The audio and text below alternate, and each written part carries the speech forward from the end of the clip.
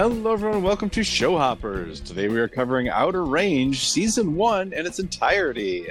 It's our recap episode. I am Mr. Sal, a high school science teacher, having just finished watching Outer Range for the first time, alongside my co-host and former student, Kurt, who also just watched this for the first time. Kurt, did you beat the beans out of anybody lately? Well, I mean, I don't think that's a good question to answer. Okay. That sounds like a self-incriminating answer. I plead the fifth. All right, how about this?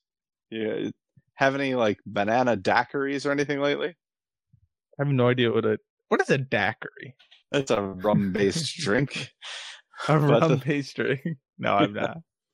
Okay. All right. Daiquiri. Well, good, because I don't want you to go into anaphylactic shock. Don't worry. The series doesn't have any of that. Good. Oh, Kurt, it's our recap episode. Are you excited? I am excited to see. Okay. Well, I guess I actually already know your rankings, but to discuss your rankings. Yeah. All right. Well, let's do that. Let's start with that. Actually, before we do any of our rankings, I do want to get to some comments by a listener. Marchesk on Reddit came up with some stuff that they wanted to throw at us, which I appreciate. It's some pretty good stuff here. First of all, they say that we didn't know for months whether Amazon was going to renew the show, which sounds like torture. What? Yeah, wait, what? They finished this? That is a terrible finale without the knowledge they're going to get renewed. Like, the second you know it's going to get renewed, it's like, okay, well, at least I know there's another season. Yeah. But living in that flux, jeez. Yeah. They agree that that 8th episode didn't work well as a season finale, and there should have been about 1 or 2 more episodes after that. The story felt very incomplete until we got news of season 2. So, yeah, I'm glad we watched this when we did. Me too. No, I mean, so is this year. I would have been a lot more upset if I had known there was not a season 2. I know. I did feel a little bit late to the party, but then at the same time, now knowing that they were left hanging for months, I'm glad we were late to the party. This is the type of series where I don't know if I want to watch it week to week either, because they love those cliffhanger endings that make you want to watch the next episode. Yeah. I don't know what I'm going to do when I want to watch the next episode, but it's not out yet. Well, I mean, we did watch it week to week, basically, didn't we? We did basically, but there you go. All right.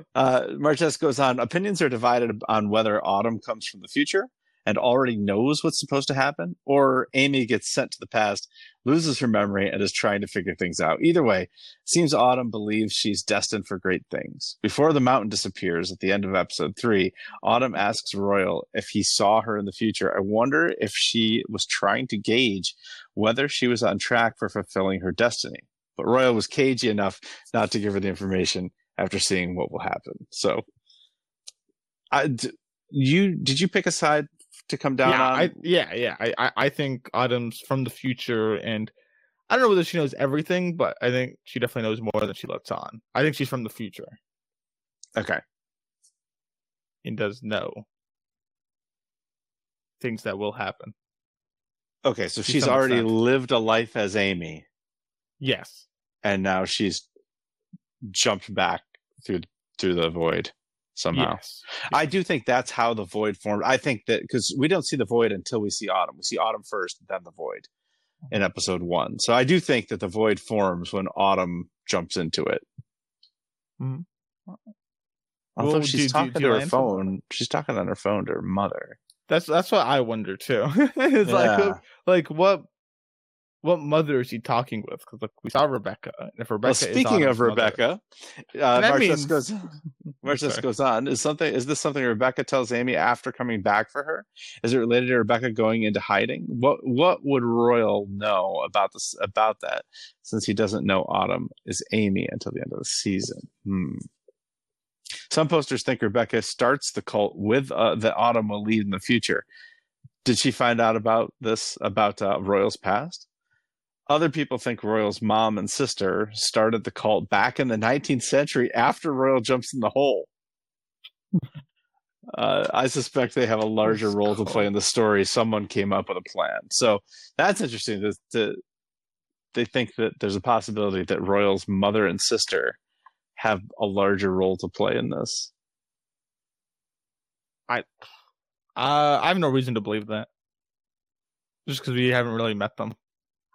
Oh man, what if like unless that's like a confirmed thing. Cecilia is like Royal's great niece or something. Well, that's what I was wondering, if he had any relation to Cecilia. Yeah, I think there's a chance of that. Okay. There's additional suggestions that something weird is going on with time. At first, the coroner says Trevor's body was missing for 8 days, and that's what Joy tells the DA. But then, when talking to Luke and Billy, it's only 4 days. Royal's scratches from the barbed wire from episode 1 changed from 2 to 3 after coming back from the future.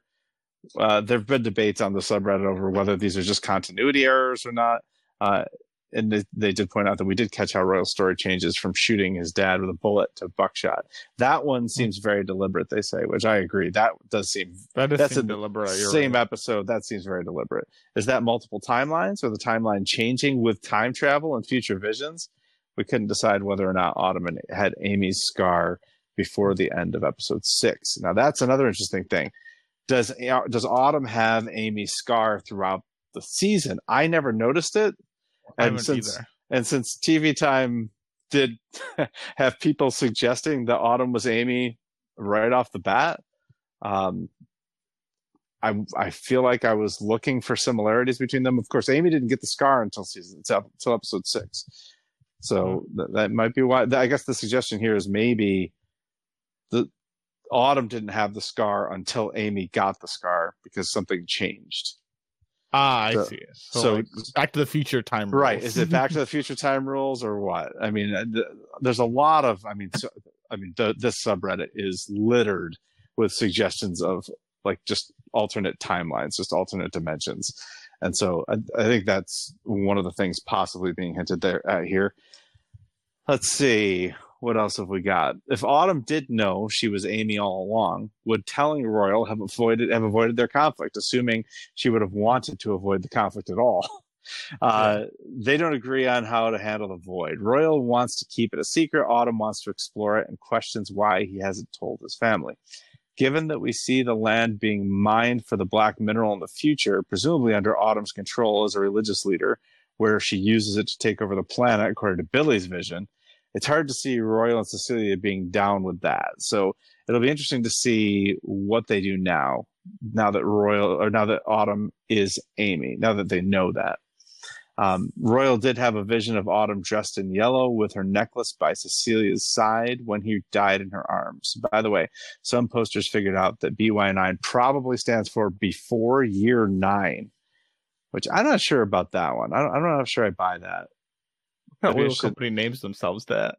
Well, because I don't know. I mean, this company exists in the current timeline, BY9, although Royal can't find them.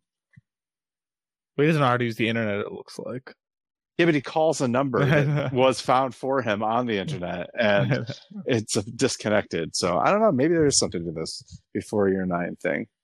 Maybe she did start. Maybe Autumn did start it. Anyway, Marchuk says they very much enjoyed listening to us and our insights. So hey, thanks, Marchuk. We've enjoyed your comments and your listenership along the way. So we appreciate that. All right, I did want to point out before we start rating our episodes here that Outer Range has a new showrunner in season 2. Okay. So I don't know if the original showrunner is still involved or not, but I know that they are getting a new showrunner. So the tone of this series could change quite a lot. I know Josh Brolin, who plays Royal, has been quoted as saying, get ready for something completely different. So who knows? That accompanied a picture of him sitting naked in a chair, by the way. So who knows? I like it. Definitely. The last series I know of that switched showrunners after the first season was American Gods, and that was not all that successful of a switch. So we'll have to see what happens. I mean, actually, I liked it more with the new showrunners, but most people did not, and then it got canceled. So Anyway, we'll see what happens with this with the new showrunners. Okay, Kurt, let's get on to our rankings, and we're going to rank our episodes, our favorite episodes, from our least favorite right up to our favorite, and just give you like a 2-minute recap of each with a little bit of rebuttal from each other. We're going to take it in turn to give you that 2-minute recap, and then the other person will rebuttal. Kurt is going to go first. With, what number are we starting on here, Kurt? Number 8. Okay, Kurt, so you're going to start with number 8. Ready. Turns out that all of our rankings are exactly the same, except for number 2 and number 3. So we'll have some deviation from this format once we get up there. But for now, everything is the same for both of us. So Kurt's number 8 is also my number 8. And I'm going to give you the ready, set, go, and then you can take it away. Okay, Kurt? Okay. Ready, set, go. The worst episode in the season. 3rd episode. We both gave it an 8 out of 10. The time. Actually, all the titles are well, whatever. The time. So, I mean, it's the worst episode I felt in the season. It's not terrible. It's, it's all right. But Rhett is all right in this episode. I don't care much for the bull riding stuff. And I was actually into the Maria and Rhett potential that went on in this episode. So that was alluring. And there's also Joy pressing Rhett at the jail. I believe the episode... Is this the episode that ends with Royal taking the thing? The piece of evidence from Joy? The belt buckle? Belt buckle? Yeah. I think so, but you keep talking and I'll look it up. Okay, but I believe that happens in this episode. So that type of stuff, that's all right. But besides that, it's a bit... This is the episode where I criticize Joy the most. Okay? This is the nadir of Joy to me, because it has too much joy, and I just don't like what they've done with Joy at this point, because they've shown none of her real personal life, and it's just her being a sheriff, going around, too much Joy time relative to what she, like, for me to actually care about Joy and feel for her in any meaningful way. So that part I don't like as much. Besides that, I'm trying to remember what else happens in the episode. He does toss the belt buckle in this episode. He does toss the belt buckle. So yeah, so that's all that whole sequence when he gets arrested. He was drunk, gets arrested. Royal confronts Autumn about being in the hole this episode. That's all right. The ending, Mountain disappearing. That's a cool ending, but honestly, it ages poorly with the episode because that never gets resolved. So that ending is kind of worse in hindsight. So hey, that's kind of why. Stop. Oh, sorry. There's 2 minutes. Yeah. Man, I really did not remember that episode very well. No, I don't either. So we'll see. We've got the ending. I guess is probably, we probably gave that a short shrift there, but so I guess I'll touch on that a little bit. But we see the necklace move for the first time. We always knew there was something special about this necklace, that Autumn kept kind of gripping it and holding on to it, but now we see it, the particles, the black material inside of it starts moving a little bit, and then when Royal shakes her hand, he sees the mountain disappear, she does not, and then at the end of the episode, Amy finds Trevor's body on that same mountain. So that part's pretty cool, but you're right. That part is cool. You're right. There's just too much joy in this episode. It's like Joy going to see or talking to Trudy Cole. There's one appearance in this whole season. Trudy Cole's Trudy's a girl's name, and then her talking to Frank about the mastodons, which I mean that doesn't come up again until the penultimate episode. So yeah, it does come back up. It does. Spring Mountain. It does, but this was a lot of time to spend with Joy before I felt like she was a really good character. So yeah, this is definitely my least favorite episode of the season as well. No. Okay, well, I guess we'll move on then. Number 7. Hey, are you ready, Mr. Sal? I think so. Okay, ready, set, go. My number 7 episode, as well as Kurt's, is episode 5, The Soil. We both gave this an 8 out of 10. Look, there are some things I love about this episode. I love Cecilia's crisis of faith. This is where she goes to her Bible study class, and we get the bear imagery. There's the Bible passage about the 2 bears, which one of them is going to show up dead in her front yard by the end of this episode. There's the taking the casseroles to Patricia. Of course, she kind of shows up empty-handed, and Patricia calls her out for it. Cecilia confronts Autumn, which is great. Autumn tells her that how can you ever really know yourself or know anyone? You can't even. It's hard enough to even know yourself. That's all great. Joy talks about being almost abducted. That was really good.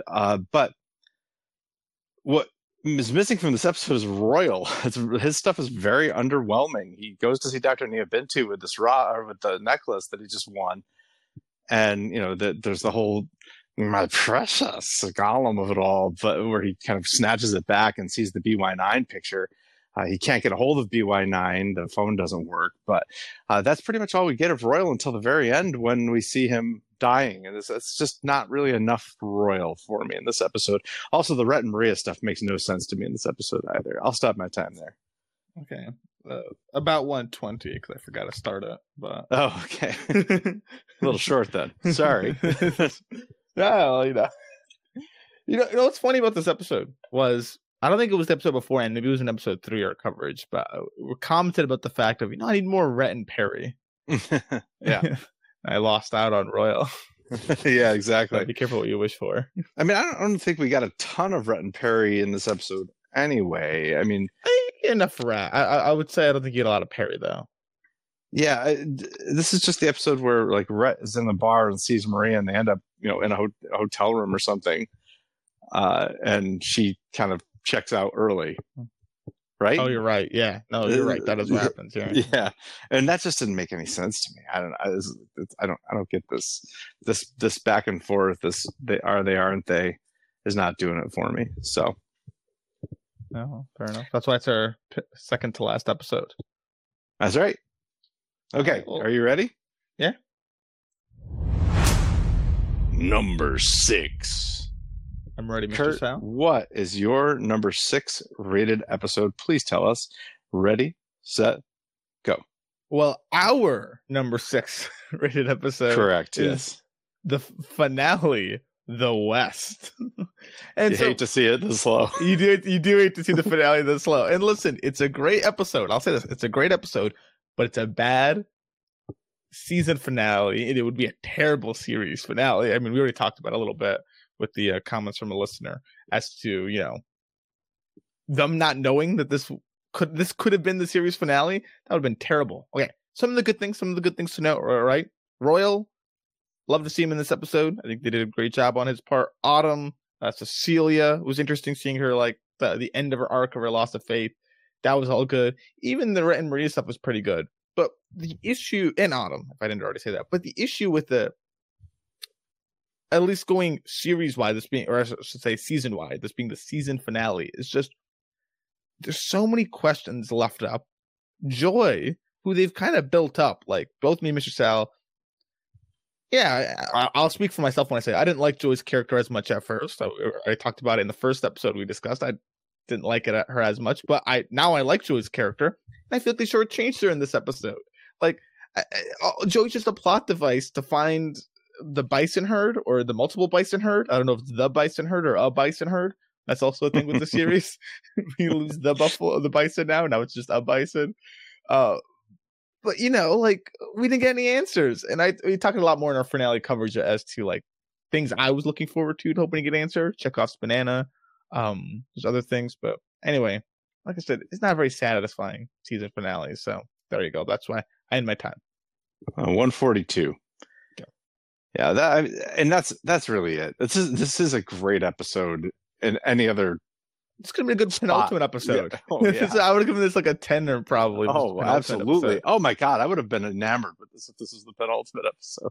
Yeah, any other episode. But yeah, I mean, the lack of banana, it really is too much for me. But but beyond that, the Joy stuff is perplexing. I'm not sure, what they're going for there, or what it all. I guess what it all means. Autumn, Cecilia, Royal were fantastic. I missed Perry a little bit, although that wasn't the sticking point for me. Understandable. Yeah, what's really interesting to me. This is such a cool. This is the best part of the series. I think that to me, this is what the series does really well. Okay, I want to just quickly go back to a quote from the pilot, from the premiere episode, The Void, which it's funny because we're about to talk about that one. but I want to just tell you, just remind you of the scene that Royal and Cecilia have on the porch. It's nighttime. Do you remember this scene? The first episode? In the first episode, yeah. So when she Cecilia says to Royal that she thinks Rebecca's gone forever, right? I do remember this. Yeah, and Royal says that part of God's plan, and she gives him a you believe that? And Royal says, no, I don't know. And Cecilia says, just because we're hurting doesn't mean God's not there. Can't fight it, just gotta accept it. It's okay. And Royal says, or it's not. So they immediately, in this very first episode, juxtapose these two as someone who has no faith left and someone who like clings to their faith, right? Mm-hmm. By the time we get to the last episode, this finale that you just talked about, Cecilia is wailing, he's gone, God is gone, right? She's like knocking down her embroidery that says, Lord, reveal yourself to us. So like seeing her loss of faith throughout this series gradually is I think one of the things that this series does so well. And then on the flip side of that coin is Royal, who does actually have a progression to maybe something that's even more faith than he had in the beginning, because he seemed like, he was sitting in the back of the church reading the newspaper, in the middle of this, was the penultimate? No, I don't think it was. I think it was maybe episode, one of the later episodes. He's an active participant in church. He's there. He's taking communion. He by the end of this, he is telling Cecilia he's giving us this soliloquy twice, or I guess monologue, because it's voiceovered, about how his faith used to work on him, and he saw God as everything good, and now he sees God as everything good and bad. He's acknowledging God's existence in all of this. Yeah. So it's really, that to me, I think, is what the series did so well, was juxtapose those two crisscrossing but in opposite direction journeys through faith. So anyway, and I think that was highlighted really well in this last episode. So there's a lot of really good stuff in this last episode, but boy, if this series got yanked and that's all you had to live with forever, oh man, that's the big problem. How awful would that be? I don't know. Do you think it's better to write a series? If you don't know you're getting a second season, is it better to write a series with a cliffhanger ending like this, or is it better to write one that could be satisfying as a series finale? I think you should write so that way it can be satisfying as a series finale. I agree. I just like, if you've already been picked up for 2 seasons, then fine, do whatever you want. Even then, I disagree still. Like, I still question, even if they had known they're getting a season 2, writing a finale like this. Yeah. Fair enough. I think there should be some sort of some sort of, it should be almost grandiose. Like, I think your final episode should be your best episode for the season. Ideally. I think there's been plenty of good seasons of television that we've covered that have a penultimate or even. Oh, definitely. But I think you should aim for that to be like, it shouldn't just be the setup for the next season. Yeah. And this did feel like a lot of setup. That. Yeah. Like, it shouldn't detract from it because it's setting up for the next season as much. Mm-hmm. You probably do it for the next season, but I think it should be almost like a finality for this season. And it should elevate it. It shouldn't detract from it that it's the season finale, because it's got to prepare for next season. Yeah. So, all right. Well, let's move on. Yeah. All right. Okay. Number 5. And I think I'm going to be taking the lead on this one. Yes? That you are. Are you ready? Okay, I am ready. You're ready, set, go. All right, our number 5 rated episode is episode 1, the premiere episode, The Void. We both gave this a 9 out of 10. And I think, for me, so much of why I love this episode is because of the end of this episode. Seeing Autumn push Royal into the void right at the end of an episode, I was on the edge of my seat, shocked. Could not wait to watch the second episode. It was really everything. But in this episode, they also did set up the crisis of faith that's going to happen between Cecilia and Royal kind of crossing in opposite directions. So that was great. I already talked about that quite a bit. The Perry and Rhett stuff, it was unexpected to see Perry be the one who violently kills Trevor. Was unexpected. We get the bison in the middle of the road, kind of distracting them enough to get them to take Trevor to the Abbott Ranch and watch Royal throw him in. So lots of good setup here. I thought it was, a little slow in the beginning. I thought it picked up speed, and by the end I was enamored. So that's where I landed on this one, and let's see what Kerr has to say. So I'll stop my time. 120. Okay. I was really waiting for my input on it. I thought it was a great premiere. I agreed with you. I thought about, after seeing that that final scene and sequence when Autumn pushes him into the void, I wrote down a 10 at first. I was like, oh my goodness, that's so good. I was like, okay, wait a second. I'm gonna give it a 9. I'm not gonna give it a 10. Right. But it's still pretty. I do feel, it's a good premiere. It doesn't introduce a ton of characters. I understand kind of the premises of what's going on. I loved what they did with Perry killing Trevor in that way. Like, I didn't expect that. Like, when they went out to the bar, the way they had kind of, the way they had set up Perry and Rhett is, okay, Perry's grieving his wife's loss. Okay. And Rhett's like a ladies' man. So, okay. So, all right. So I know what's going to happen here. Rhett's going to go find himself a girl or something. But it turns into like this whole extreme affair with Trevor and ending in that sequence, and kind of it's the story of the whole season thus far, the series, of like this whole murder crime and trying to cover it up. So, I guess it's part of the story. Autumn's not involved. The void is, that, so and that's true. Yeah. But it's a big part of it. It's a big part of it. It's what drives a lot of what goes on. So I guess she saw Royal throw Trevor. She's kind of involved. But. Yeah. So I have a lot of respect for this first episode. This is the type of series I would typically not watch. I'm not like that into I like nature, but I'm not that into old Western, going out in the fields, the ranch, all this other stuff. You don't want to watch as appealing to me. You don't want to watch Yellowstone. Yeah, I don't want to watch Yellowstone. Maybe I would. It's good drama, but maybe I would like Yellowstone. I don't know. But the atmosphere doesn't seem like an atmosphere I'm not into. That's what I should be saying, and that's how I'd feel with this series. But this first episode won me over immensely with the atmosphere. I was like, no, I do like it. Like, I like what they're doing with it. So, yeah. All right, cool. There you go. It wasn't as paranormal. I was expecting more paranormal stuff going into the series, because I thought maybe there'd be creatures or something. I don't know. Yeah, I guess I was kind of expecting something a little more in line with that and less timey-wimey. But I have a complicated relationship with timey-wimey. That's one of my favorite expressions. If you haven't noticed, listeners, I have a complicated relationship with fill in the blank. But anyway, yeah. So timey-wimey and I, sometimes we get along, sometimes we don't. Yeah. We'll see how this goes. Time will tell. Timey-wimey will tell. Yes, it will.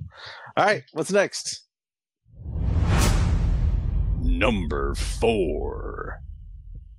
All right, Kurt, it's your turn, no? It's my turn, yes. Okay. Ready, set, go.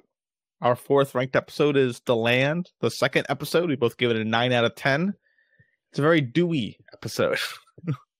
Starts off with a very wet Royal coming back. So I mean, this episode gets the great graces of having the first episode finale leading into it. Of oh my goodness, Royal got pushed into the void, and then Royal's back. And so for the whole episode, you're sat there going like, all right, you're back now, but like, what happened to you?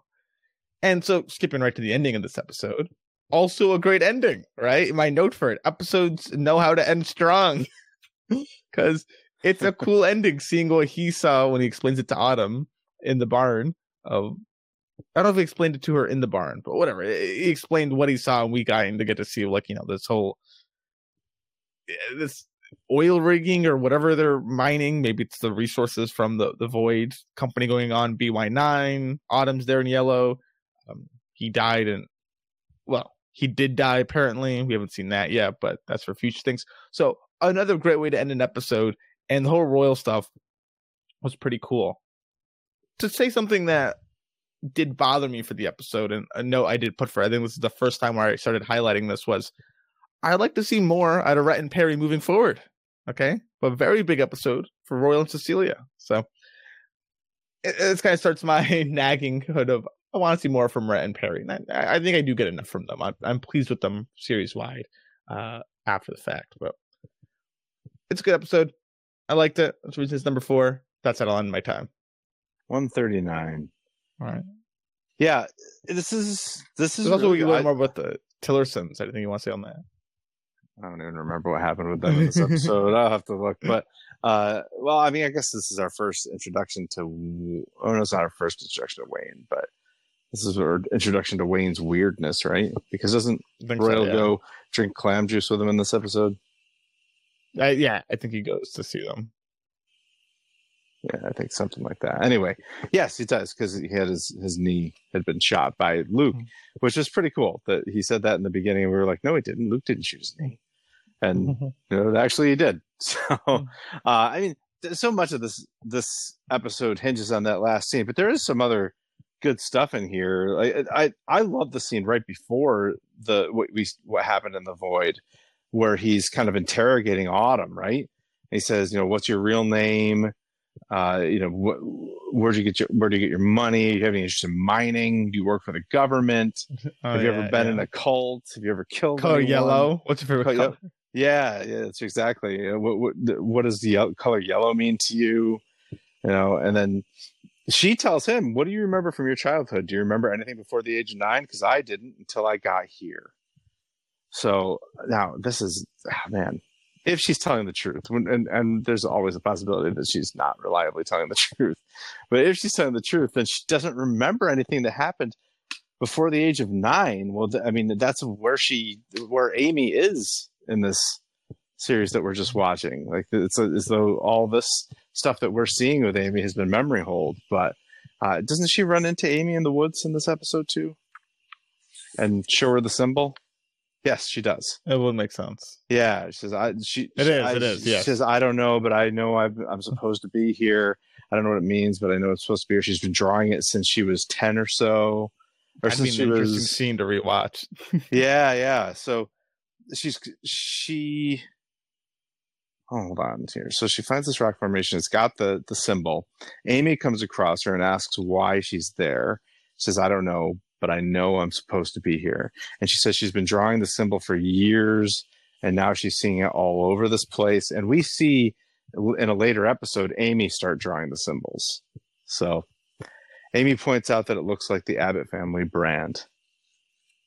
And this is where Autumn is shocked to hear that Royal was at breakfast. So now this last scene, though, like, really, I've rewatched this scene so many times since watching this episode. I feel like they now have something that they have to pay off in the long run.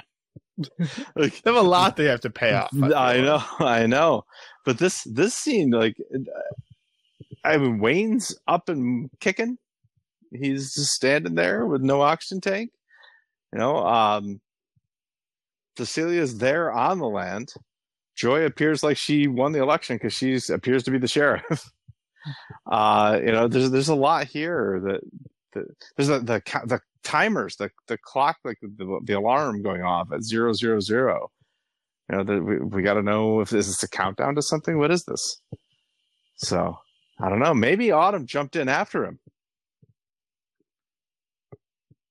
What do you mean? Well, we didn't see what happened after Royal jumped in the void. Maybe Autumn went in too, and that's why. And she ended up, a couple days earlier. I have no idea. I also don't know how there's a lot of things with the void that I'm also. This is separate to this per se, but like how did Royal come back? To like the next day. That's the thing is that we don't know. And I think that's where the multiple timelines come into play too. It's like, where did he actually go right back to the next day? Yeah, like can you pick in some way? I guess. I don't know. Maybe it can, because it does seem like he did come back the next day. Autumn is surprised that he came back. There's. I think there are some other indicators that it is the next day, right? His family didn't seem concerned that he was gone. Right, that's true. Yeah. So, anyway, all right. Well, let's move on. Oh, Kurt, before we play the sound effect, we are going to skip number 3 because we have different number 3s and different number 2s. So Kurt is going to talk about. Well, actually, I'm going to talk about my number 2, which is Kurt's number 3. And then Kurt is going to talk about his number 2, which is my number 3. And we'll have an opportunity for rebuttal there as well. But so with that being said, what are we on then? Number 2. Kind of 3. Kurt's number 3, my number 2. Are you ready? I'm ready. Okay, ready, set, go. My number 2 rated episode is episode 7, The Unknown. I gave this a 10 out of 10. Easily my second favorite episode of the season. This is Kurt's third favorite. He gave it a 9. But this is the penultimate episode. I like this as a penultimate episode. I think it works pretty great that way. We've got a lot of stuff going on with Autumn. I mean, she's certainly hooking up with Billy now. She's carving Abbott family brands into his chest. They're kissing with lots of tongue, and they are a full-on team at this point. She gets Billy to kidnap Royal and take him to this roller skating rink. We got some backstory. On Perry beating up Trevor in the roller skating rink. But Billy takes him to this rink and kind of leaves him there, really threatening him. You better stay away from Autumn. Leave her alone. Royal is by the end of this episode, though, going to get home and to have a chat with Perry, who, by the way, Perry had been sprung from jail in this episode, out on bail. The bail is the entire ranch. And he has some things to do while he's out on bail. He's going to take, he meets up with Autumn for coffee, and Autumn kind of puts some kind of bug in his ear, but not as much as she's about to, because, wait a minute, did that happen in this episode? The Autumn coffee scene? I don't remember actually, but I know that he takes Amy out for ice cream, and Autumn shows up there to put a bug in his ear. By the end of the episode, we know what that is. Royal confesses to Perry that he shot his father when he was 9 years old, and in shame and horror jumped into this void that opened up. Okay, fine. In 1886. That was good. It is a good episode. I mean, it's my third episode. I agree. It's a good penultimate episode. I like Perry. I honestly, I didn't expect him to jump into the void, and I don't know why I didn't think of that. Yeah, but it's a great. It makes a lot of sense, and it moves the plot along very well, because now their ranch is at risk. Perry gets away. Well, I mean, he did the same exact thing that Royal did, right? Because Royal basically, he shot his dad. Yep, and jumped into the void, and Perry sees that as it saved you, and so he jumps into the void himself. Void murderers. We talked about that too. I remember. Yeah, boy, I did not get to a lot of stuff in here. Cecilia kills the grizzly bear. Yeah, let's say this is the Cub Shack return. Yeah. Joy and her family. Oh my God, yes. Frank again. Bring up the Mastodon. Yep. Oh man. Yeah, I love this episode. I think it's great. There's just so much good stuff going on here. Yeah, it's a good episode. But I wouldn't call it number 2. Fine. What would you call number 2, Kurt? Ready, set, go. Sal, it's all about the family. Season 1, episode 6. 9 out of 10. All right. So I didn't give it a 10 out of 10, granted. But hey, I think it's a pretty good episode. We get to see Patricia. It's pretty good, isn't it? I didn't think you liked it that much, but okay. No, this is where Royal, in the very beginning, which, in all fairness, I kind of thought was a fever dream. Royal confronts Autumn and ends up leaving her for dead, and then burning down her camp. Mm-hmm. And this is where Autumn talks to the grizzly bear. So that whole sequence I did like, in hindsight. That aside, Billy finds the void. This is kind of the beginning of now everyone finding the void, which is pretty cool as well. Perry and Autumn have their conversations, and this is the episode where it results, and I think this might have the coffee scene you're referring to. I'm not sure if that's in your episode or this one. Yeah, I can't remember. But Autumn's resulting conversation with Perry results in him turning himself in. I think this is a great Autumn episode. You're right. Okay? This is an episode. Yep. So I love that. So all the stuff I just mentioned, really great stuff. Why I rate this episode highly. To boot, so even more to boot about it, the last scene in this episode, the dinner time with the Abbotts, where we get 2 big fights. I mean, it's really one big fight, but Rhett and Perry, and then Royal and Perry duke it out. Amy gets her injury. There's a lot of good stuff here. The church scene you're referring to with Royal, I believe, happens in this episode where he goes in. Joy and her wife might be in church for this episode. They are. Yeah, so there you go. So more on her storyline. So there's just so many intersecting storylines that a lot of intersecting storylines I like a lot in this episode. So I'm a big fan. There you go. That's it. I end my time. Okay, 156. Good one. There's one other thing I want to add now after that time, which is also we see Joy's, I think, most highlighted, her conflict of justice, along with all the other things in her life, because this is where I think we don't know who the person is that she goes to, like their house, whether it's like a judge for a warrant or like a DA, whether they'll like pursue the case. But yeah, who knows? Either case, where she kind of highlights the fact that she wants to take down Rhett, and Perry. She wants to take them both down for the case. But the person tells her, listen, you got an election to win, and that whole coroner report seems pretty big deal. So yeah, I wouldn't want to touch it. So there you go. Exactly. Yeah. I love the church scene in this episode. You're right. Joy goes with her family, and they get kind of called out for a same-sex relationship, which is disgusting, but they do get called out, and Joy just kind of makes her wife choke it down, and that she gets some payback for that later on. But this is the episode where Royal takes communion and Cecilia cannot bring herself to. I love that. That is just the best. Oh my God, because it just highlights Royal's trek toward faith and Cecilia's trek away from it, while being mired in guilt and shame and everything else. So yeah, it's good stuff. I really do love this episode too. All right. Well then, Mr. Sal.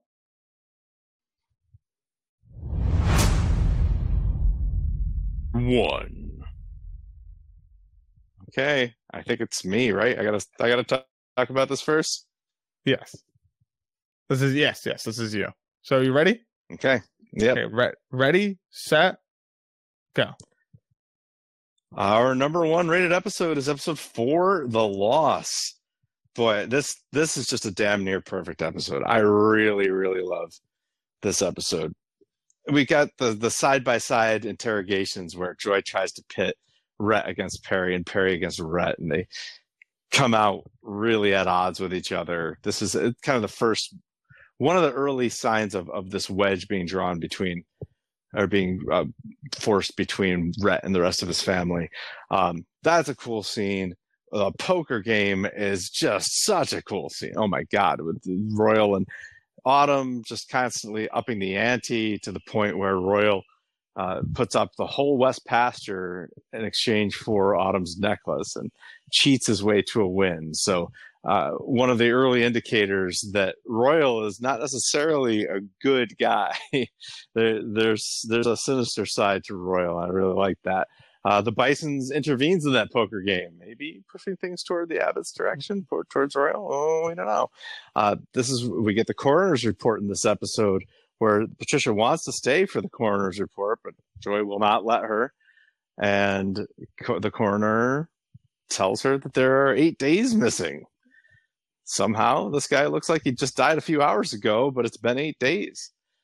We do get the funeral. This is the first interactions we get between Autumn and Billy. Autumn really liked his singing, so maybe there was more importance to that than we kind of thought there. But this is a damn near perfect episode. Patricia IDs Perry as the killer just by opening Trevor's coffin.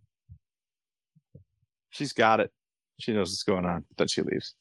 Anyway, I'm going to stop there. 152. Okay. The other thing I'd want to highlight is the ending scene. Mm-hmm. As I guess we should for most of these episodes. Yeah. Wayne and further highlighting how Royal might not be the best of people, a little dirty. He sneak attacks Wayne by the boy. That's right. Yep. But then gets reversaled. So. Mm-hmm. Yep. There you go. Yep. All right. So there we go. Great episode. It's a great episode. That was definitely my favorite. There's the whole like party after the funeral was great too. There was like the little tete-a-tete with Joy and Royal. Mm-hmm. Oh, really good stuff. So yeah, this is a great episode. Everything about this episode is great. So all right, Kurt. Mm-hmm. We have gone through all the episodes. Let's get into a discussion about our favorite and least favorite titles, shall we? Ooh, yes. Okay. So we're going to get into a bit of a gaming portion of this recap episode where we try to guess each other's favorite and least favorite titles. So, Kurt, let's start with the worst title because I like to save the best for last. And I take a guess at your worst title of the season. Okay? Okay. I think your least favorite title of the season, because what I know about you is that you hate titles that could apply to anything. So I think your least favorite title of the season was, oh man, I've got to narrow it down to 2. But I'll go with the one where you liked the episode the least as well. I'm going to say that your least favorite title of an episode was The Time, episode 3, because really that can apply to the whole season. And also, I'm not even sure what the time in that particular episode. I don't think that's even a very apt title for that episode because it doesn't help me remember that episode at all. And that title could apply to the entire season. So I'm going to go with The Time for you. All right. Okay. And for you like theme. So what's something that's really like against the theme? I think you put The Soil. Okay. All right. You got me wrong. You got me wrong as well. Really? Oh, I was pretty... Okay. Can I take one more guess for you then? Sure. By all means. The Unknown. Yes, that was The Unknown. Oh, I had it narrowed down to those 2. I was like, well, those could apply to the entire season. So, yeah. All right, go ahead and tell me why you hated The Unknown so much. Oh, basically exactly what you said. I mean, I have no idea what went on that episode by that title alone. The Unknown. No, I know. All right. There's a lot of unknown, actually. In fact, you call the finale The Unknown. That's right. You call the one where the mountain disappeared. You call episode 1 The Unknown. That's true. That's true. So yeah, no, exactly what you said. It's too broad, too vague. Well, what was your least favorite title then? My least favorite title was the finale, The West. I don't get it. I'll just to do the West Pasture, I guess. I don't know. The West Pasture. I mean, it was barely in this episode. Well, that's where it all culminates about it. Luke was digging in it, but that was about it. That's fair. That's fair. So yeah, I don't know why this episode was titled The West at all, and it doesn't apply to. I mean, I guess you could think of it because I do like titles that apply to the whole season thematically, and I mean, I guess if I'm looking at well, I guess so. But if I'm looking at the rest of these titles, this is the one that least applies to the rest of the season, except maybe the soil. The soil. Yeah, that's why I said the soil. Yeah, but at least with the soil, he went to see a geologist. True, actually, I didn't think about that. Yeah. So yeah. All right. It's still that's not a good title either. That was on my short list. The soil. All right. Okay. Well, then best title. I gotta guess you first. Then what do I think your best title is? What title did you like a lot? Man, I don't know what title you liked a lot.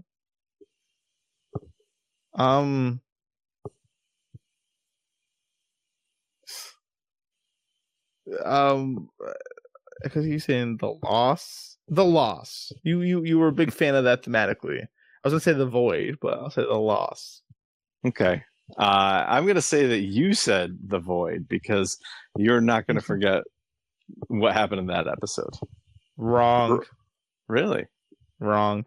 Okay, you're wrong too. Let me know what you do. Well, what did you put? I put the void. You.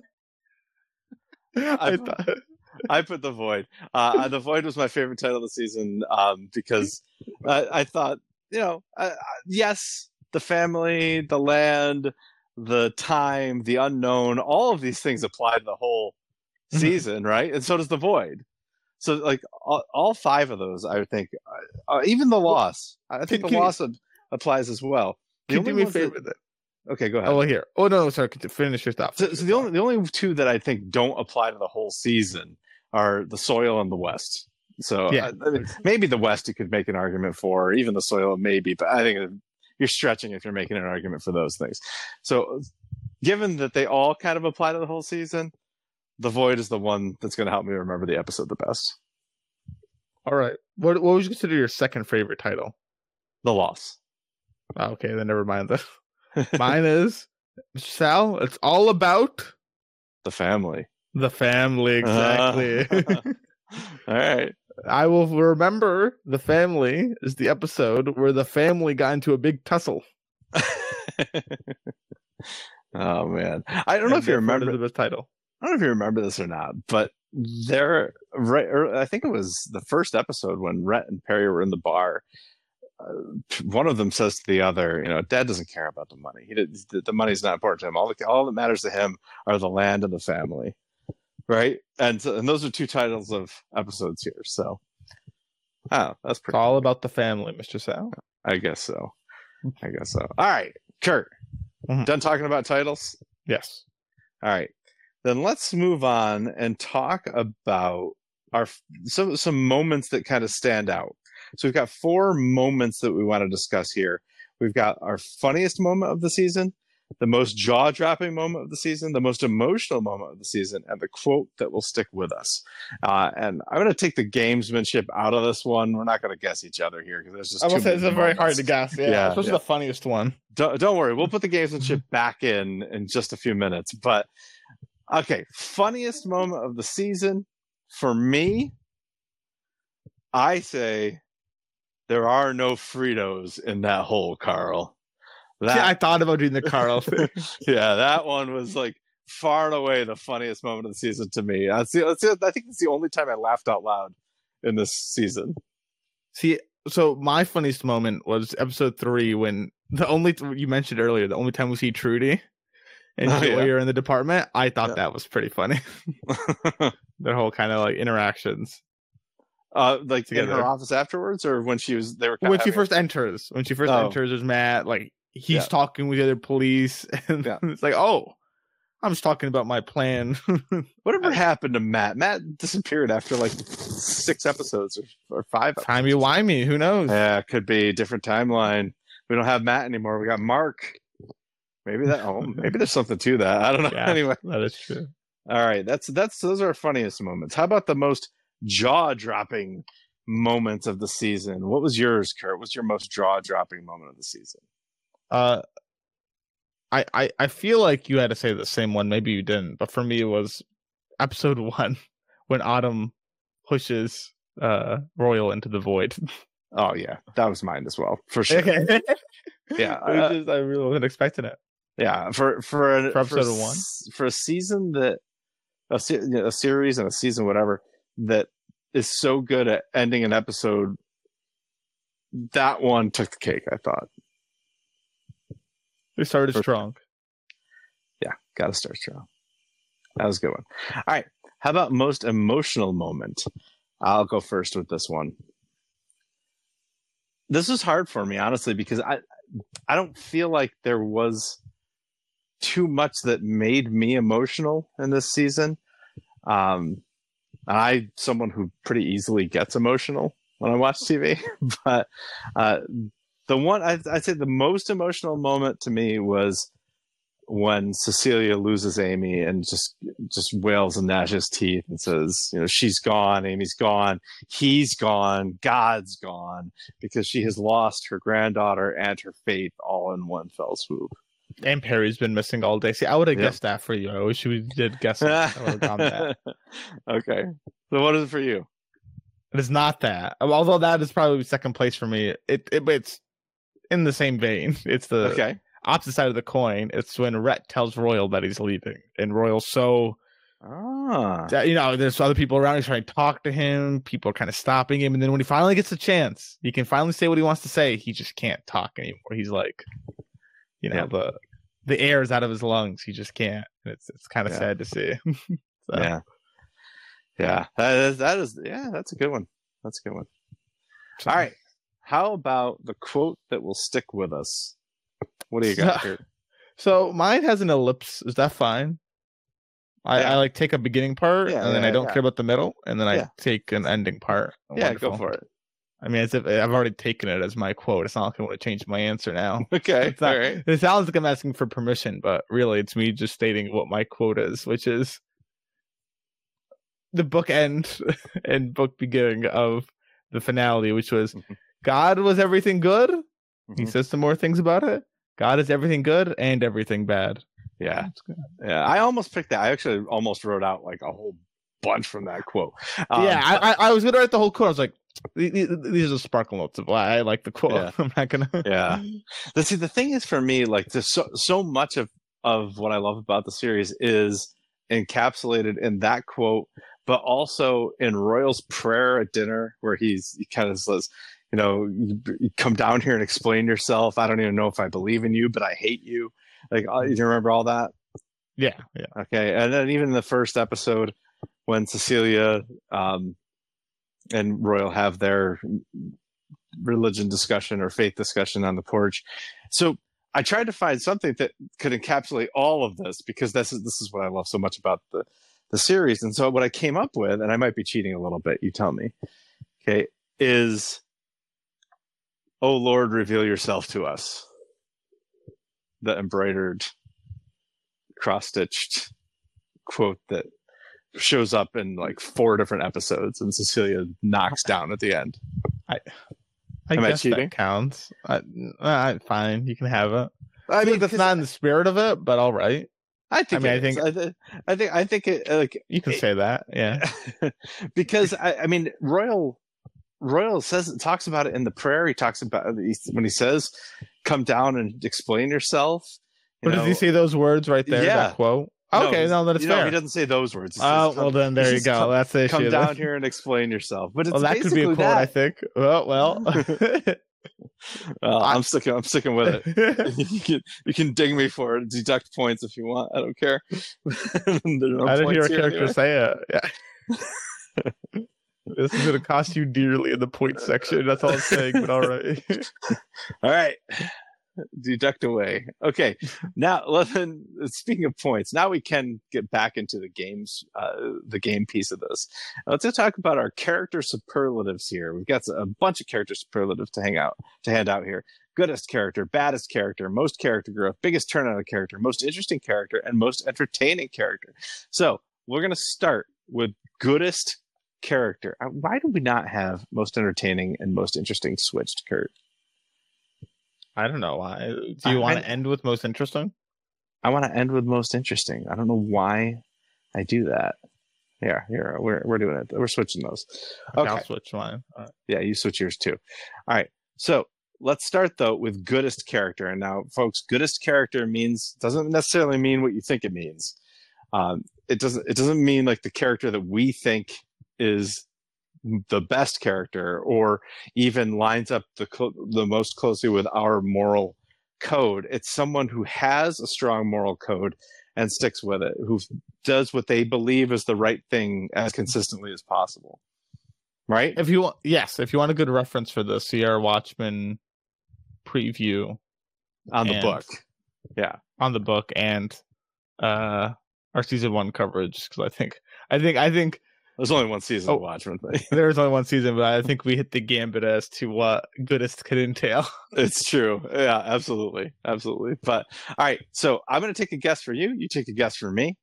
I'll guess you first. I think that, okay, first of all, I have to ask, does young Amy count here? What do you mean by young Amy? Do you mean like just Amy as we know her? Not yeah. Well, I'm considering. So by the way, Amy and Autumn, although they are the same person, they're different. Like when you say different Amy, people for this like when you say Amy, I'm thinking of like the younger Amy. The kid. I'm not thinking of Autumn, and if you say Autumn, I'm not thinking of Amy. Although they are the same person, I give that fine. But all right, because she's only 9 years old, does she count? If you want to count, if you want to argue her, I would certainly argue just because you're 9 doesn't mean that you're goodest, but we can fight that. Okay, well, I think I'm going to tell you that I did not consider her. Okay. Because I feel like she's too young and innocent to be not good. Falling for a trap. Go on. So I did not consider her.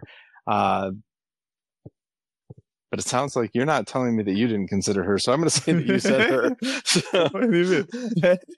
I said I might fight you on it. Yeah, you said Amy. Amy? Okay, I think you said Joy. Okay, I did not say Joy. Really? I said Joy. Oh, I think that's no. Come on, Joy. Really? So you did not consider Amy even then? Nah. Okay, you're talking about Joy, who like drags her family to church and lets them get lambasted by this bigot on the altar. That Joy? Yeah. You're talking about Joy, who's like basically just shilling for votes in all of episode 3? That's not quite chill. It's not quite chill. I think she is literally justice. So if justice is not the goodest, then what do we really have, Mr. Sal? Well, I'll tell you what we have. What? We have Cecilia. She's the goodest. See, I didn't think about putting Cecilia. Cecilia is a fair shout. Yeah. I'll fight this right here because this is why I didn't pick Cecilia. The bears. She's out here slaughtering bears. Wait, she's out what? She's slaughtering a bear. But the bear was coming after her. She took the cub. She took the cub and put it in the cub shed, waiting for the bear. I maintain that she was punishing herself, but her actions resulted in a bear's death. Now, the argument you could make is not a bear one.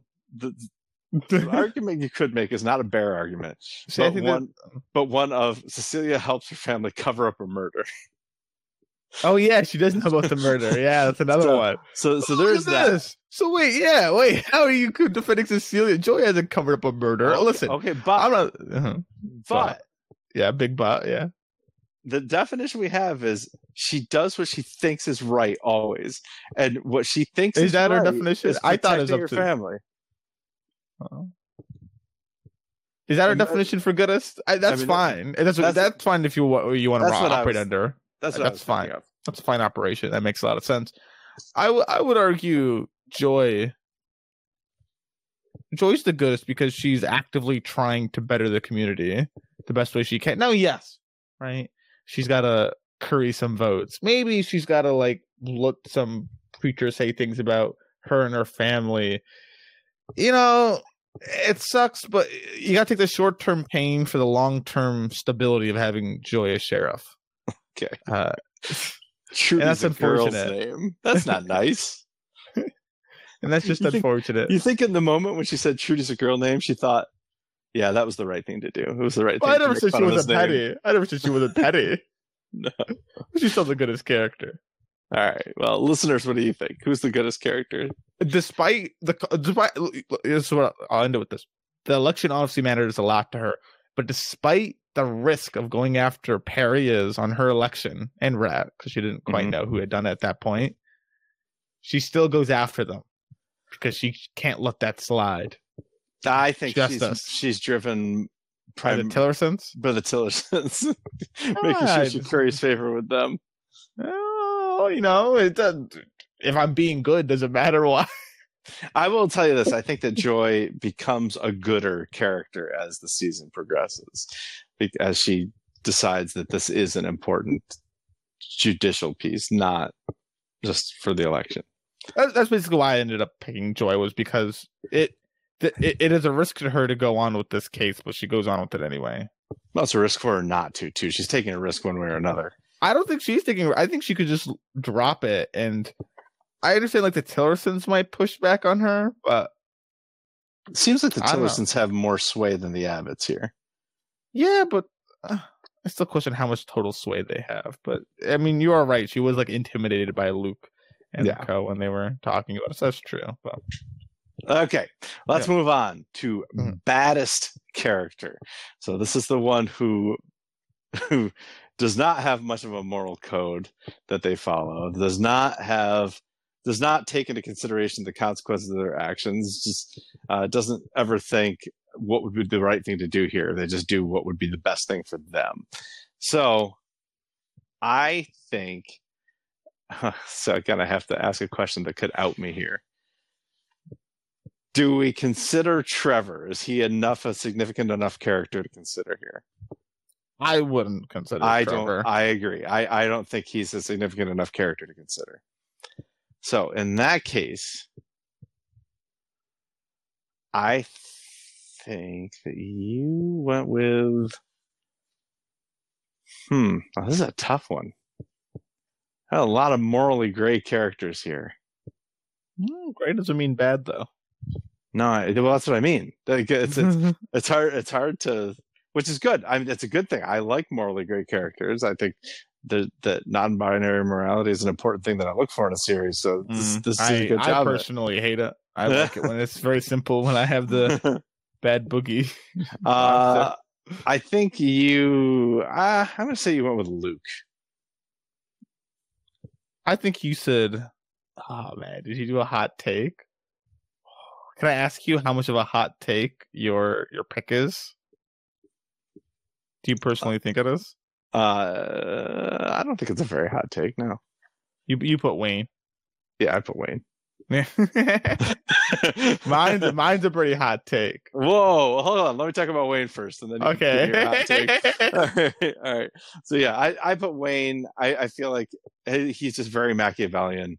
He kind of ignores the missing nature of Trevor until he's found dead. He bribes Carl to get Royal's land. He drives his truck through Royal's fence and then bashes Royal's head with a rock. Wait, the rock part though. Wait a second. All right. Yeah, I know. I got it. Yeah, see, I know Royal sneak attacked him first. I get it. But seems like a pretty big thing to leave out. Yeah. He cuts out 2 of his sons from his will. Well, one's dead. That's fine. Well, about it, I doubt that. Well, he didn't have a will. He didn't have a will. Now that I'm thinking of it, but yeah, I don't know. So Wayne to me just seems like he'll do whatever it takes for his own advancement, and that's it. You're not taking anybody else into consideration. All right. So what's your hot take here?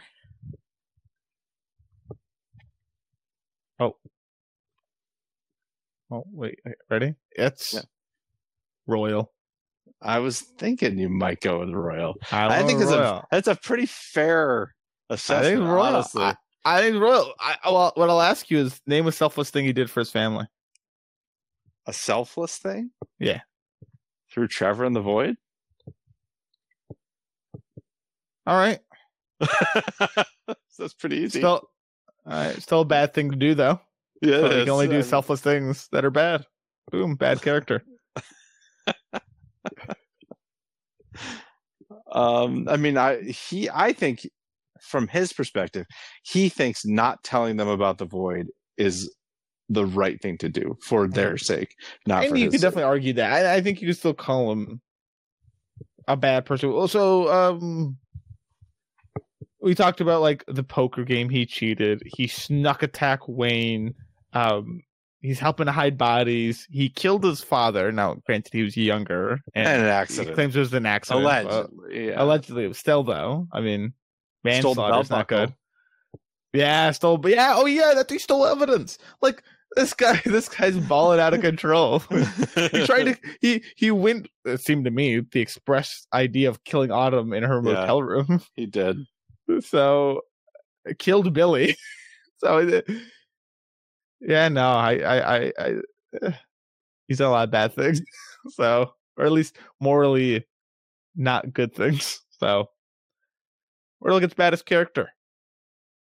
I like it though, spicy. There, I like it. Oh, can you hear me? Yeah, I can hear you. Yeah. All right. When he talks to Cecilia right at the end of the finale.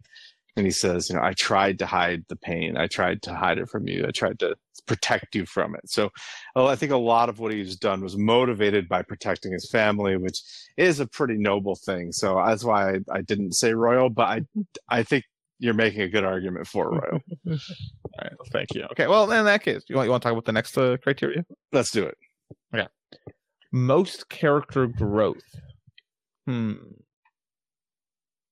So most character growth means, for our listeners, the character that changed the most, that grew the most as a person throughout the series. So it doesn't have to be for the better. It can be for the worse. Okay, it can be someone who kind of devolved, but the character who changed the most. We should rename it to that, actually. But that's fine. We both get it. Who cares? I think you put Perry. Okay. And I think you said Joy. Wrong. You're wrong as well. Rhett, huh? Yes, Rhett. Okay. Simply because his introduction as a character, which I thought was kind of funny. It was in the pilot episode like 2-3 times. It's basically mentioned how he's like a ladies' man. That's a fair point. But the whole season is his love arc with Maria. That's fair point. Like not a lady, like not like he's with other women whatsoever. So rat. Okay. But also to get more serious tone on it too. He goes from following in the footsteps of being on the ranch, so on and so forth. It seems as though, compared, because he's like scoops in his truck, he doesn't have much ambition comparison-wise. He's, by the end of the season, wants to go out on his own, wants to elope with the woman he loves. So, there you go. Rat. Okay. Reasonable pick. Not my pick, though. And Perry was also not my pick. I went Royal. Yeah, it's fair. I mean, Royal. I mean, I'm surprised you didn't guess it, honestly, because I've spent most of this recording talking about the evolution of his journey through faith. Well, on the same coin, you could put Cecilia, but that's true. I could. That's true. But I think Rhett's fair. But Royal, not Rhett. Rhett, sorry, yeah, Royal. Well, I also think Rhett's fair. Yeah, apparently. Just talking about mine. But Royal, to me, I think a lot of it hinges on that last scene too, where he says, "I tried to hide the pain, but you're my family," and I like he clearly has turned a corner at the end of the last episode. So I went with Royal. Okay. All right, next category: biggest turn on a character. So we're talking about a character that maybe we liked a lot and then hated by the end of the season, or didn't like a lot and then loved by the end of the season. So this is all about us, not the character. So this is about the last category. I want to be noted right now. I'm changing my answer. Okay. The last category was about the characters. This one's about us. who did we turn on? I think for you, Kurt, I think this is an easy one. Although you said you just changed it, so you're between two. But I feel like you're going with Joy. You have to go with Joy, right? Well, good. I think you put. Maybe you put Joy. You put Cecilia. Nah, I liked Cecilia a lot from the beginning. No, I didn't put Cecilia. I put Joy. Okay. I also put Joy. Yeah, I think you got to put Joy, right? Like, we had a whole. I mean, half of our discussion in episode 3 was about whether or not she was a worthwhile character to even be spending any time with. Yeah, I think in like episode 6 or 7, you kind of pulled back from what we talked about in episode 3. You're like, yeah, I think we need some undue criticism. No, yeah. I don't think so. I'll stand by what I said in episode 3. At the time, all fair. Yeah, no, I think Joy's a great character by the end of the season. So yeah, done short shrift in the finale, but otherwise very good. I agree. All right, do you said Joy? Who did you change it away from then? I don't want to talk about that now. Fine. What a jerk. It'll be a mystery for the annals of time. I don't even believe you. You didn't change anything. I did change. I'll get that right now. It was Cecilia. I changed. Oh, okay. All right. Next category. Most entertaining character. The character that we just kind of enjoyed watching because we were entertained by that character every step of the way. For those of you who have seen Watchmen, if we want to call back to that, mine was the Lord of the Manor. I won't reveal anything more than that. If you know, you know. Mm-hmm. All right. For you, I think the most entertaining character to you was... a difficult one to pick. This is a really hard one. There's not a lot of comedy in lightheartedness. I know. I'll say you went with Billy. Yeah, I think you went with Billy. You love his singing. I did enjoy his singing, but I did not go with Billy. Oh, okay. I did not. I went with I was like, there's just not really comedy in this series, so I forget about comedy for the moment. Because if it's just comedy, then it's probably Carl, honestly. But forget about comedy. Which character was I just didn't want to take a loud breath or blink when they were on the screen, and for me that was Autumn. It's fair. I did go down the comedy route, so I said Billy. Hey! You were right. You got me right. Okay. All right. I think Billy is the only comic relief there really is. Yeah, and Carl too. Carl. Yeah. Carl's only in like 3 episodes, so, and not for very long in any of those 3. Yeah, because then the bison gets him. I guess so. Or a bison. Do we see an arrow for that bison? I don't know. So a bison might have just died in my bed. All right. Actually, maybe that bison should have been the most entertaining character, but maybe. Yeah. I just love the idea of favoring. All right. Final category. Most interesting character. I think for you that was Royal. For you, it was Autumn. That is right. I said Autumn. I also said Autumn. Oh, did you? Okay. I thought about saying Royal, but it's probably Autumn. Because Autumn, just because the whole timey-wimey nature of it, Royal seemed to have said his past, right? He was kid in the past, traveled to the future, grew up, boom, right? And maybe there's more that he knows he's not letting on, but we kind of know it. Autumn, though, Autumn's got some question marks. Like, okay, so Amy is Autumn. Fine. We kind of already delved into all the questions that come along with that. So, yeah. So I'd probably have to say Autumn. Okay. I guess a better reasoning might be the most unknown character, or character the most questions about, right? But as a derivative, I think she's the most interesting character. So yeah, again, I think I kind of treated that as the same as most entertaining character in this particular case, because I was thinking about the character that just sucked me in the most, and it was definitely Autumn. That's fair. So. Okay. All right. Well, we have a new thing here that we want to do. We've never done this in a recap episode, but you know those online quizzes you can take to see which character you are? Well, Kurt and I are going to do that.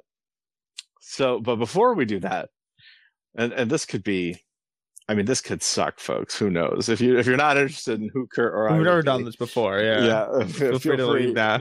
Yeah, thank you for listening. We appreciate it. But if you want to stick around and hear what character we end up as, that's what we're going to do. But before we do that, we're going to take a guess about. I'm going to guess both myself and Kurt how we're going to end up in this quiz, and Kurt's going to do the same thing. Do you want to declare it, or do you just want to have it written down? I want to declare it. Okay. All right. I declare that you are going to end up as Royal, and I am going to end up as Perry. Ah. Okay. Interesting. I declare you will end up as Cece, and I will be Royal. Oh, so we both think that you're going to end up as Royal. I hope I end up as Royal. He's a pretty cool guy. Baddest character in the series.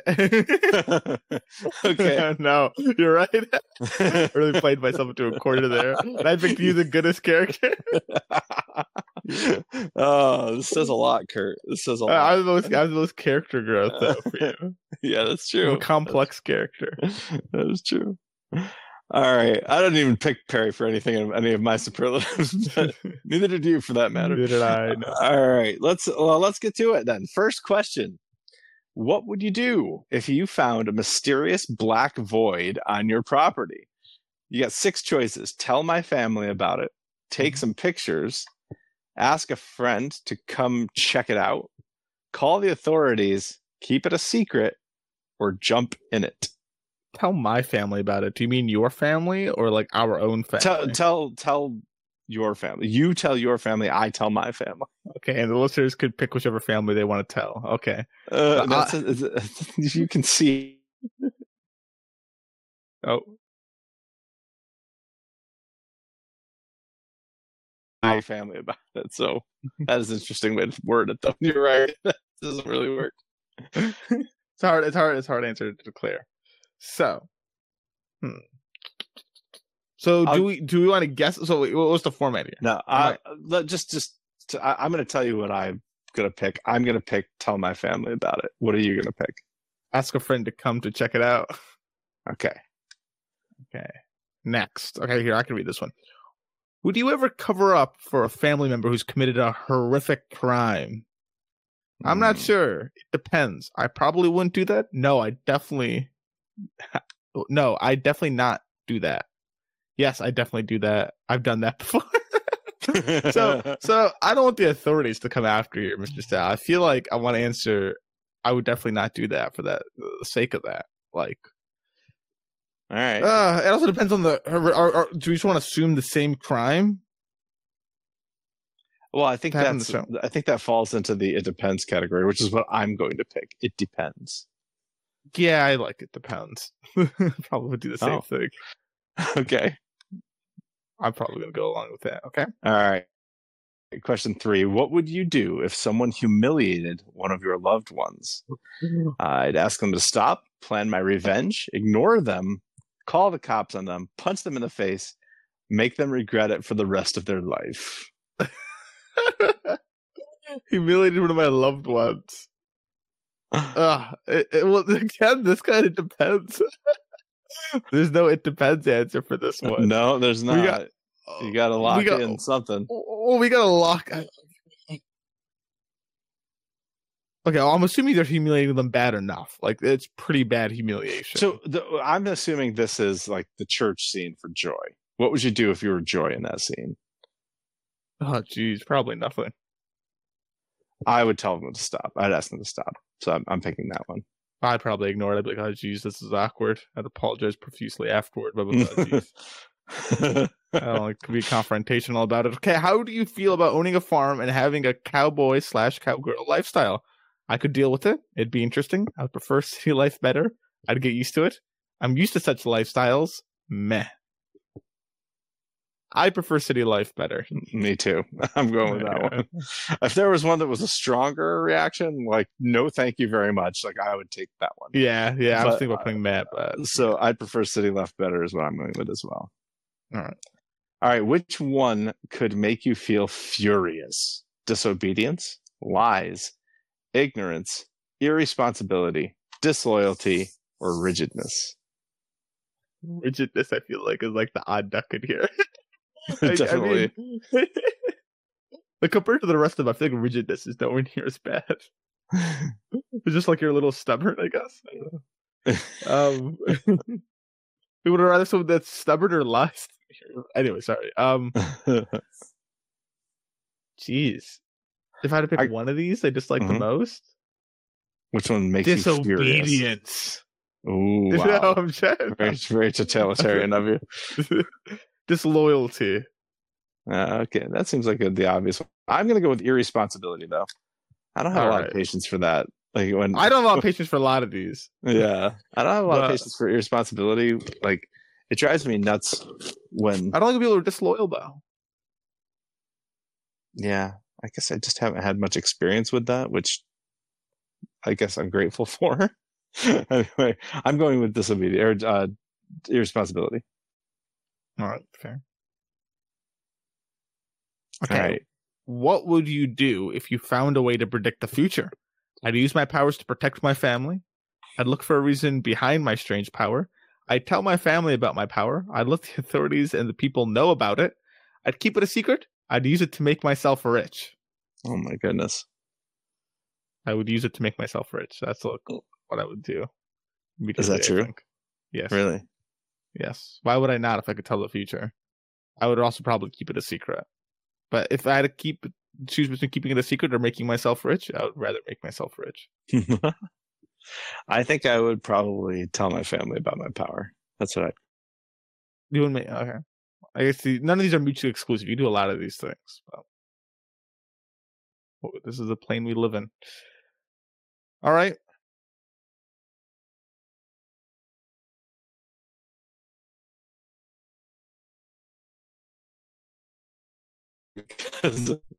Oh, Mr. Sam?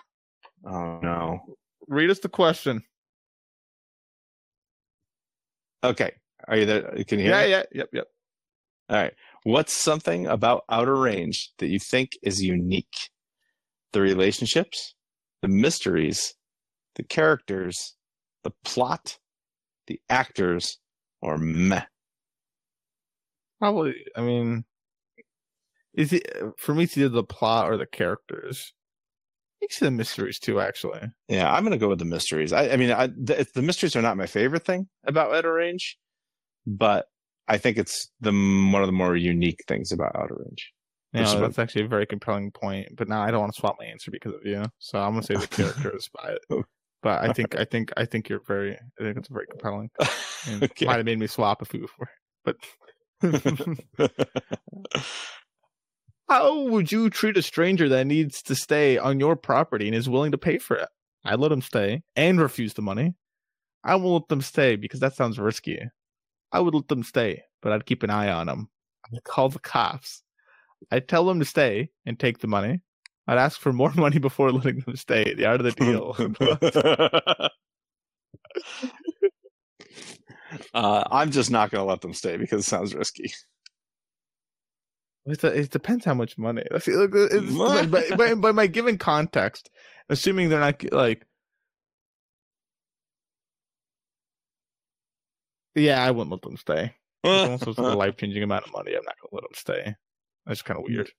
This is my favorite so far. What do you think about Rhett Abbott and his actions? And then there's a picture of Billy. I know these pictures. I was thinking about this earlier. Like some of these pictures. Rhett Abbott, he's just a careless young man. He's impulsive and scary. He's a troublemaker. He's the actual bad guy of the show. I like him or I relate to him. Boy, they're painting him in some pretty negative light here. I don't think the person who wrote this likes him. He's just a careless young man. He's impulsive. Like, to me, it's like I understand him. I don't necessarily relate to him, and I don't necessarily. I'm gonna go with I like him. That's what I'm putting as well. Yeah, I'll call him control. Okay, you wake up in a strange room, and there are 6 objects in front of you. Which one do you pick? We see a picture of Joy. What? The Bible. What? Listen, this is what these quizzes devolve to, Mr. Sal. Right? You wanted to do this. So you got 6 objects. Which one are you gonna pick in the strange room? You want to pick the Bible? The Bible, sorry. Matches, a helmet, which I don't know what I don't know if I'm like a motorcycle helmet or like a bicycle. We'll go with like a bicycle helmet. A blanket, keys, or a dagger. So I'm gonna take the baseball mitt or the ashes, the vial of ashes. Ashes. This is a lost reference. Okay, anyway. No, what are you gonna take? What'd you say? I think I'm gonna take the keys. I'm taking the keys too, man. If there are keys there, that must be I need to go somewhere. I'm gonna take as soon as I see the keys, I would grab the keys. Exactly. What do you do when someone lies to you, Kurt? Pretend that you didn't realize it? Confront the liar and ask them to tell the truth? I don't know. It depends. Trick them into revealing the truth? Ignore them until they tell the truth? Or make them regret lying to you? I can confront the liar and ask them to tell the truth. That's what really. Yeah, I would say it depends. I mean, if I know someone's lying to me, I don't necessarily confront them about it. So, you know what? That's a good point, because if it's my 12-year-old son and he lies to me, I just tell him he's lying to me and tell him to tell the truth. But yeah, that makes sense as a parent. But like, if it's like another, like if it's like another adult, right? I'm not gonna go, "You lied to me about blank." Yeah, I probably would just ignore most people. See, I'm gonna go with I don't know. It depends. Oh, so I swapped you.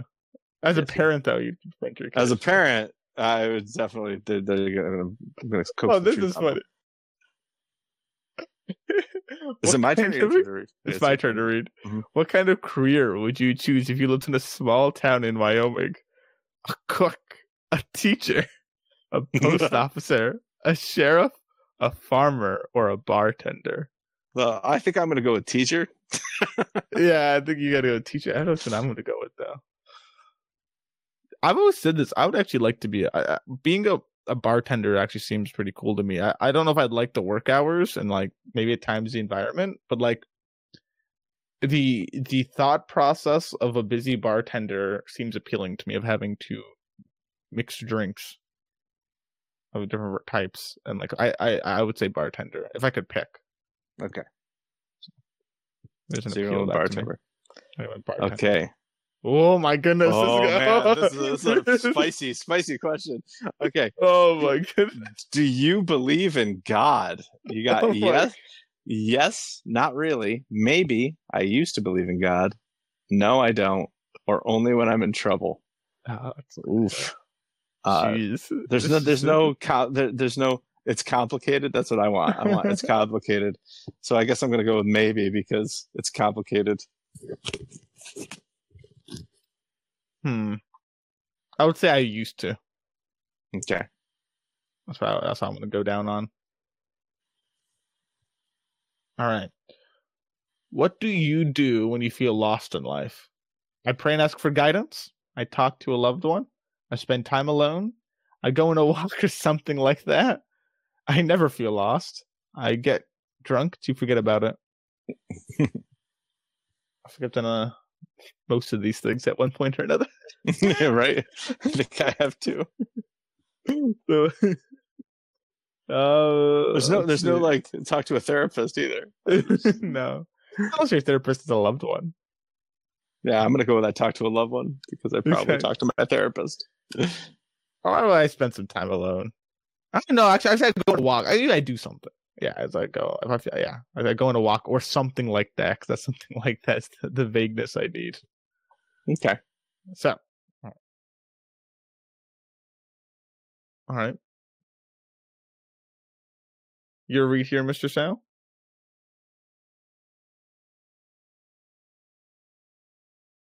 Oh. Mr. Sal, it's your turn to read the question. Can you hear me yet? Yep. You're good to go. Okay. Which one describes your anger better? Controlled, predictable, manageable, minor, unpredictable, uncontrollable. A quality that I like in myself is that if I do get angry, I can typically manage. I don't normally get uncontrollably angry at situations, so I'll say manageable. It's either manageable or controlled. Like it seems the same thing to me. But I would say I don't. I mean, I get angry at things. But I wouldn't say I get I don't think I'm unpredictable anger. Yeah, I think I'm gonna go with predictable for mine, because I do get angry, but you can usually figure out what's gonna make me angry. All right. Hey, which one do you think is the main ingredient of a happy life? And then it's a picture of Autumn. Faith, truth, order, trust, loyalty, power. Obviously, power. It's the main ingredient for a happy life. I think trust, ultimately. I think if you can't trust anything to any extent, it's hard to be happy. I'm going with order. Type A. Type A. I would say trust. Call it OCD if you want. What would you do if someone you know, not a family member, went missing? Pray for them, look for them, help the authorities try to find them, hire a private investigator to find them, and I'd ensure nothing is threatening my family. I wouldn't bother to look for them. So here, can we presume that each other went missing here? Oh, like so if you went missing, yeah. So if you went missing, I would just make sure nothing's threatening my family. Well, that's what I was gonna say, but until you put it in those terms, like once you put it in those terms, then I would be like, I do one of these things that are actually helpful. No. It could just be someone you know. I mean, if someone I knew went missing, like, what does it mean by I'd look for them? Like, I'd keep an eye out. Like, if I saw them, I would be. Hey, but I'm not gonna go actively. I'd ensure nothing is threatening my family. That would definitely be my response. Although if it was you, I would certainly try to help more.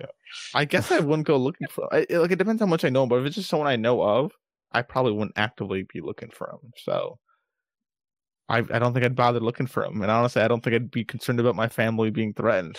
Someone just went missing. So I think I would just, I wouldn't bother looking. I'm a terrible person. Anyway. That being said, if I did see them, I would declare that. And if I felt I was needed, anyway, I don't need to defend myself. This is a fictional quiz. That's right. What do you think is the most challenging thing about having children? Well, we have two different dynamics. Yes, we do. Well, there's a good congratulations for you, by the way. Thank you.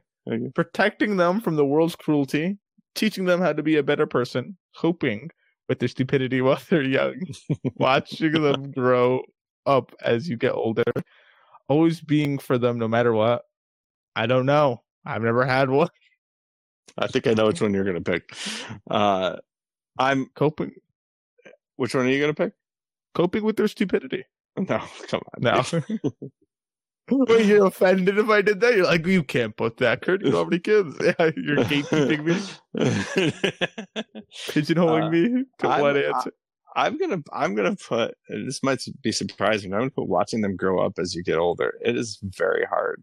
That is like one of the saddest things in life. Oh yeah, I thought maybe you would have put like protecting them from the world's cruelty. Yeah. Well, I mean, that was when I read that, I was like, oh, I'm definitely gonna put that one. But then when they said watching them grow up as you get older, I'm like, oh my god, that's it. That's the thing.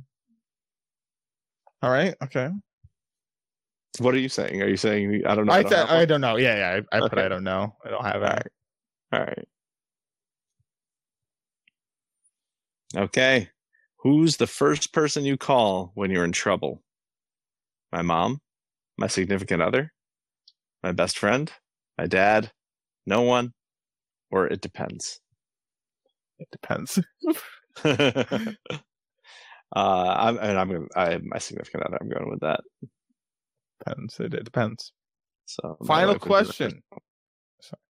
Final question, Mr. Sal. How old are you? Oh, okay. All right. Well, I'm going to go with between the ages of 21 and 25. I don't know. answer you're gonna put? I guess I have to put 41 plus. So 41 or older. That's all the same. Oh God. Okay. All right. I have my answer. I have my answer too. I think that yours landed on. I think you landed on Rhett.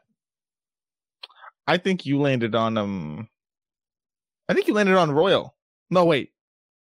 No, I actually think you cared a lot about your family. Is there Cecilia or Royal? You want to say? I think Cecilia. I think you did get. Well, Cecilia. That's what you originally said. Yeah, yeah. I think you still got that. I did not land on Cecilia. Did you land on Rhett? I did not land on Rhett. Okay. Oh man.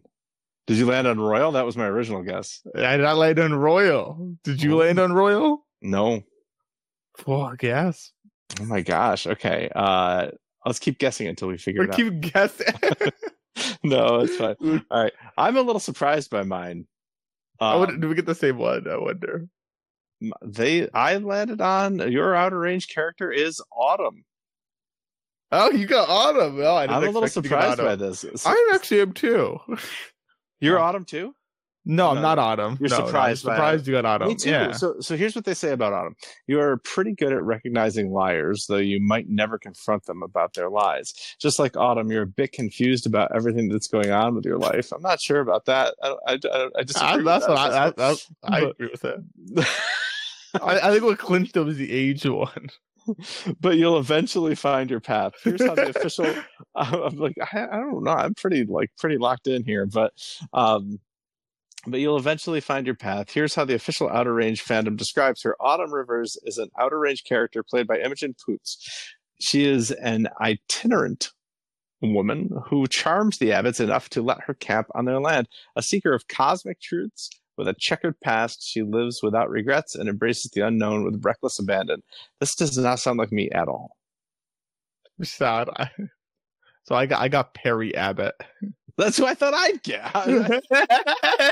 Well, looks like I'm Perry now. I thought I was tailoring all my answers to be Perry. This is ridiculous. Well, I like this because look at this. You are a dutiful and responsible person. It seems. I'm confused person like you are.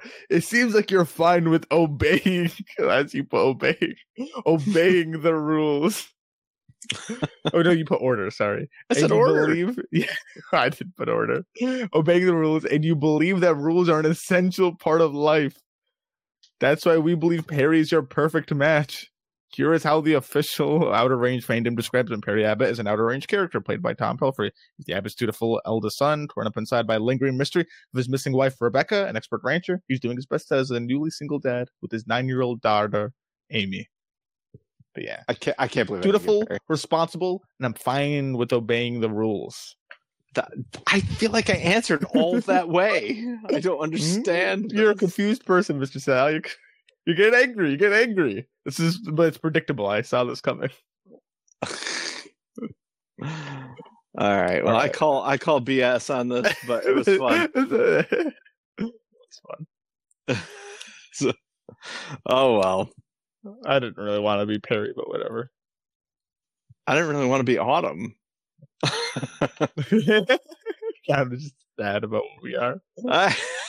Seriously, I don't get what I said.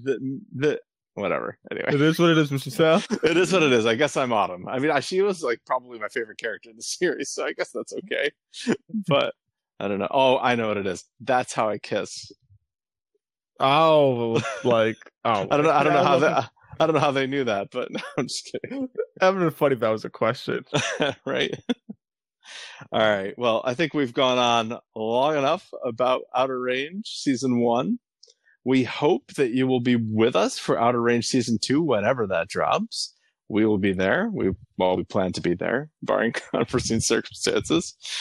And we hope that you enjoyed our coverage along the way. While you're waiting for Outer Range Season 2, we've got plenty for you to check out. Next week, we will be beginning our coverage of Only Murders in the Building. Yeah, yes, that is true. There's little complications to it, and the old man.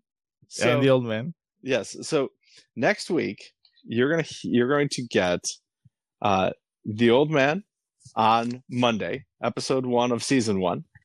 And you're going to get our coverage of Only Murders in the Building, season 3, episodes 1 and 2. We're going to push it to Friday just to give ourselves an extra day to record and push it a little bit closer to when the next episode drops. So that'll be happening live, which is, I mean, new television right now is hard to come by.